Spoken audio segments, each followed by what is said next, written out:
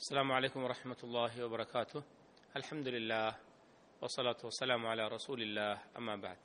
அன்புள்ள தாய்மார்களே, சகோதர சகோதரிகளே, இதுவரை நாம் ஹஜ்ஜுடைய காரியங்களை தெரிந்து கொண்டு வருகின்றோம். கடைசியாக ஒரு செய்தி, நபி ஸல்லல்லாஹு அலைஹி வஸல்லம் அவருடைய மஸ்ஜிதுன் நபவிக்கு நாம் செல்வது, இதற்கும் ஹஜ்ஜுக்கும் ஏதாவது தொடர்பு இருக்கிறதா என்பதை தெரிந்து கொள்வோம். நபி அவர்களுடைய பள்ளிவாசல், அந்த பள்ளிவாசலுக்கு செல்ல வேண்டும் என்று பிரயாணத்தை மேற்கொள்வதற்கு அனுமதிக்கப்பட்ட ஒரு பள்ளிவாசல், சிறப்புமிக்க ஒரு பள்ளிவாசல்.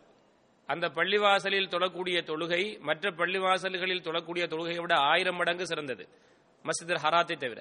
அதிலே 1,00,000 நன்மை, மஸ்ஜிதுல் அக்ஸாவிலே 500 மடங்கு நன்மை, மற்ற பள்ளிகளை விட. மஸ்ஜித் நபவியிலே 1000 மடங்கு நன்மை. இதுதான் சஹீஹான ஹதீஸ். 50,000 என்பது லைஃபான ஹதீஸ். 1000 மடங்கு என்பது இந்த ஹதீஸ் தான் நபி அவங்களுடைய பள்ளிவாசலிலும் எழுதப்பட்டிருக்கிறது. அவ்வளவு சிறப்புமிக்க பள்ளிவாசல். அதை நாம் பேச வரவில்லை. ஹஜ்ஜு செய்வதற்கும் மஸ்ஜிது நபவியிலே போய் தொழுவதற்கும் சம்பந்தம் இருக்கிறதா? உங்களுக்கு நான் ஆரம்பத்திலே ஹஜ்ஜுடைய கடமைகள், வாஜிபுகள், சுன்னத்துகள், அனுமதிக்கப்பட்டவைகள், ஹராமாக்கப்பட்டவைகள் என்ற செய்திகள்லாம் சொல்லிட்டு வந்தேன். அதுல மஸ்ஜிது நபவியில போறது ஒரு ஹாஜிக்கு கடமை என்று வந்திருக்கிறதா? சொன்னமா? சுன்னத்துன்னு சொன்னமா? அங்க போங்க, நாம் அதை போவதை தடுக்கவில்லை, அங்கே போய் தொழுங்கள். ஆனா அதுக்கு இதுக்கு சம்பந்தம் இருக்கிறதா? ஏன்னா இல்ல. இவ்வளவு தூரத்திலிருந்து நாங்க வந்திருக்கிறோம். அல்லாஹ்வுடைய காபத்துல்லாஹுவை நாம் தவாப் செய்வதற்கு, ஹஜ்ஜி கடமை நிறைவேற்றுவதற்கு வந்திருக்கிறோம். இவ்வளவு தூரம் வந்தவர்கள் அல்லாஹ்வுடைய நபியுடைய பள்ளிவாசலை நாம தரிசிக்காமல் செல்வதா என்று நாம் செல்கிறோம். ரசூலுல்லாஹி ஸல்லல்லாஹு அலைஹி வஸல்லம் 3 பள்ளிவாசல்களுக்கு இபாதத்தின் நோக்கத்திலே பிரயாணம் செய்யலாம், மற்ற பள்ளிவாசலுக்கு அப்படி இபாதத்தின் நோக்கத்தில் செய்ய இயலாது. அதுல ஒரு பள்ளிவாசல் மஸ்ஜிது நபவி ஸல்லல்லாஹு அலைஹி வஸல்லம். அது இரண்டாவது கருத்து கிடையாது. நான் என்ன சொல்ல வருகிறேன் என்றால், அங்கே செல்வதற்கும் ஹஜ்ஜு கடமைக்கும் ஏதாவது சம்பந்தம் இருக்கிறதா? ஒருவர் ஹஜ்ஜுக்கு வருகிறார், 8ஆம் நாள் வந்து 12ஆம் நாள் திரும்பி போய்விட்டார் ஹஜ்ஜை முடித்து விட்டு. அவருடைய ஹஜ்ஜில் ஏதாவது குறைபாடு இருக்கிறதா? முழுமையான ஹஜ். மஸ்ஜிது நபவிக்கு வாய்ப்பு கிடைக்கிறது, போகிறோம், அதுல எந்த பிரச்சனையும் இல்லை, போங்க. அதுக்கும் ஹஜ்ஜுக்கும் என்ன சம்பந்தம் இல்லை. சில இட்டுக்கட்டப்பட்ட ஹதீஸ் சொல்லுவாங்க. என்ன, யாராவது ஒருவர் ஹஜ்ஜுக்கு வந்து என்னை சந்திக்காமல், என்னோட கபரை சந்திக்காம போனா அவர் என்னை அவமதித்து விட்டார் என்ற ஒரு ஹதீஸ் சொல்லுவாங்க. இது இட்டுக்கட்டப்பட்ட மௌதுவான ஹதீஸ். அதே போல இன்னும் ஒரு லைஃபான ஹதீஸ் சொல்லுவாங்க. என்ன, யார் 40 நாள் தொழுகைய, 40 வக்து தொழுகைய ஜமாத்தோட தொடர்ந்து தொழுதால், 40 வக்து தொழுகைய ஜமாத்தோட தொடர்ந்து தொழுதால் அவருக்கு 2 சான்றிதழ் வழங்கப்படும். நிஃபாக்கு தனத்திலிருந்து ஒரு சான்றிதழும் நரக விடுதலை அவருக்கு கிடைக்கும் அப்படின்னு சொல்லி. இது ஒரு லைஃபான ஹதீஸ். அது பொதுவா நபி அவங்களோட பள்ளிவாசலுக்கு வரல, பொதுவான பள்ளிவாசலுக்கு வந்தது லைஃபான ஹதீஸ். இது சிலர் என்ன செய்யறாங்கன்னா, இந்த ஹதீஸை வச்சுக்கொண்டு நாங்க மதீனாவுல 40 வக்து தொழணும்.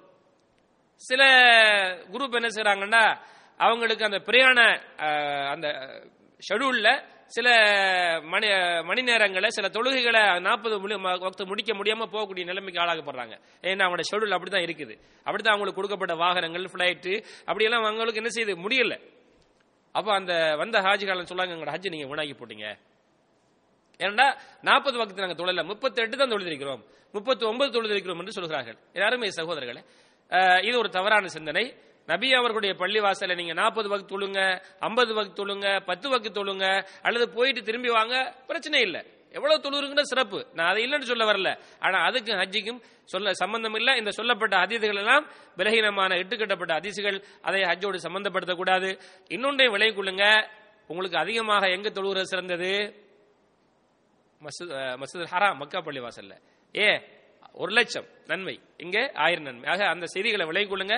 நீங்க மதீனாவுக்கு சென்னீங்கன்னு சொன்னால், மதீனாவிலும் சரி மக்காவிலும் சரி சில வரலாற்று மிக்க இடங்கள் இருக்கிறது. மக்காவில் நபி ஸல்லல்லாஹு அலைஹி வஸல்லம் அவர்கள் மறைந்திருந்த அந்த சௌர் குகை, அவர்களுக்கு குர்ஆன் இறங்கிய அந்த ஹிரா குகை, அதே போன்று அரஃபாவுடைய மைதானம், நபி அவர்கள் எந்த மலை அடிவாரத்தில் நின்றார்களோ அந்த மலை அடிவாரம், அதுக்கு மேல அடையாளத்திற்காக ஒரு தூண் நிறுத்தப்பட்டிருக்கிறது, வெள்ளை பெயிண்ட் அடித்து. அதே அங்க போய் தரிசிக்க அந்த இடத்துக்கு போகும்போது, அதே போல ஜன்னத்துல் பக்கி அங்கே போன்று சென்று சலாம் சொல்லுவது சுன்னத்தாக்கப்பட்டிருக்கிறது. என்ன, மையவாடிக்கு அதை சந்திப்பது, ஜியாரத் செய்வது. அதே போன்று அகல் யுத்தம் நடந்த இடம், அடுத்தது உஹது போர்க்களம் நடந்த இடம் என்று வரலாற்று மிக்க இடங்கள் இருக்கிறதே, அதாவது மையவாடிகளை சந்திப்பது பொதுவான ஒரு சுன்னத்தாக்கப்பட்டிருக்கிறது, ஒரு ஜியாரத் செய்வது. அந்த அடிப்படையில் உஹது போர்க்களம் நடந்த இடத்திலே சஹாபாக்கள் அடக்கம் செய்யப்பட்டிருக்கிறார்கள். அதை சந்திப்பதற்கு செல்லலாம். ஜன்னத்துல் பக்கியிலே அந்த நோக்கத்துக்கு செல்லலாம். அது அல்லாம வரலாற்று மிக்க இடங்களை சந்திக்க போகும்போது ஒரு வரலாற்று செய்தியாக நீங்க அதை பார்க்கணுமே தவிர அங்கே போய் அங்கே இருக்கக்கூடிய கற்களை தொடுவது, அதை தொட்டு மோறுவது, அதிலே கற்களை அங்கு இருக்கக்கூடிய மண்களை எடுத்துக்கொண்டு வந்தால் அதிலே ஒரு பரக்கத்து இருக்கும் என்று சொல்வது, இப்படிப்பட்ட தவறான சிந்தனைகள் இது சில நேரம் எங்களை சுருக்கு வரைக்கும் கொண்டு சேர்த்துவிடும். அந்த பொருள்களுக்கு தனி ஒரு சிறப்பு இருப்பதாக ஒரு சிந்தனை வந்துவிடும். அந்த இடங்களிலே சொல்லப்பட்ட இந்த வரலாற்று மிக்க இடங்கள்ல இதையெல்லாம் எச்சரித்து அங்கே விளக்க பட்டியல்கள் போடப்பட்டிருக்கிறது. அங்கே இதை பற்றிய செய்திகள் எழுதப்பட்டிருக்கிறது. எந்த அளவுக்கு என்றால் உமர் ரலியல்லாஹு தஆலா அன்வர்கள் ஹஜருல் அஸ்வத் கல்லை முத்தமிடும் போது ஒரு செய்தி சொன்னார்கள், அந்த மக்களுக்கு ஒரு விளக்கத்தை கொடுப்பதற்காக. நீ ஒரு கல், உன்னால் எனக்கு லாபமும் கிடையாது நஷ்டமும் கிடையாது. அல்லாஹ்வுடைய தூதர் ஸல்லல்லாஹு அலைஹி வஸல்லம் அவர்கள் உன்னை முத்தமிட நான் பார்க்கவில்லை என்றால் உன்னை முத்தமிட மாட்டேன். எதற்கு சொன்னாங்க தெரியுமா? அது சிறப்பான கல், அதை நான் மறுக்கவில்லை. அதற்கு தனிப்பட்ட முறையிலே அதுக்கு ஒரு சக்தி கிடையாது. அல்லாஹ்வுடைய தூதர் அதை செய்து ஒரு வழிகாட்டினாங்க, அதுக்கு செய்றோம் அப்படின்னு சொன்னாங்க. அப்படி இருக்கும்போது கபறுகளிலே அடங்கப்பட்ட அந்த இடங்களிலே, அந்த யுத்தம் நடந்த வரலாற்று அந்த இடங்களிலே, அந்த சௌர் ஹெரா குகையில் அங்க எல்லாம் சொன்னதெல்லாம் கிடையாது.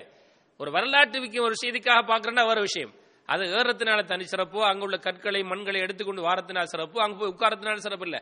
ஆக இதை கூட ஹாஜிகள் கவனத்தில் வைத்துக் கொண்டு ஹாஜிகளை எடுத்து செல்லக்கூடிய அந்த ஹஜ் குரூப் தலைவர்கள் அவங்களும் இதை ஒரு வரலாற்று இடமாக காட்ட வேண்டுமே தவிர அதற்கு ஒரு தனிச்சிறப்பு எங்களுடைய குரூப்புக்கு இருக்குது, நாங்க இப்படி எல்லாம் கொண்டு போயிட்டோம், அது மாதிரி தாய்வு கூட்டிட்டு போய் அங்க வரலாறுகள் இல்லாத செய்திகளை எல்லாம் சொல்லி அது ஒரு பரக்கத்தா சொல்லி, ஆகவே வரலாற்று விஷயத்துக்காக நீங்க போங்க, பிரச்சனை இல்லை. அதை ஒரு தனிச்சிறப்பாகவோ அதிலே உள்ள பொருள்கள் ஒரு தனிச்சிறப்படைந்ததாக சொல்வதெல்லாம் இது ஒரு தவறான செய்தி என்பதை உங்களுடைய கவனத்தில் கொண்டு இந்த மஸ்ஜித் நபவிக்கு செல்வது ஒரு சுன்னத்தான அமல், ஒரு சிறந்த அமல். அதற்கும் ஹஜ்ஜுக்கும் சம்பந்தம் இல்லை.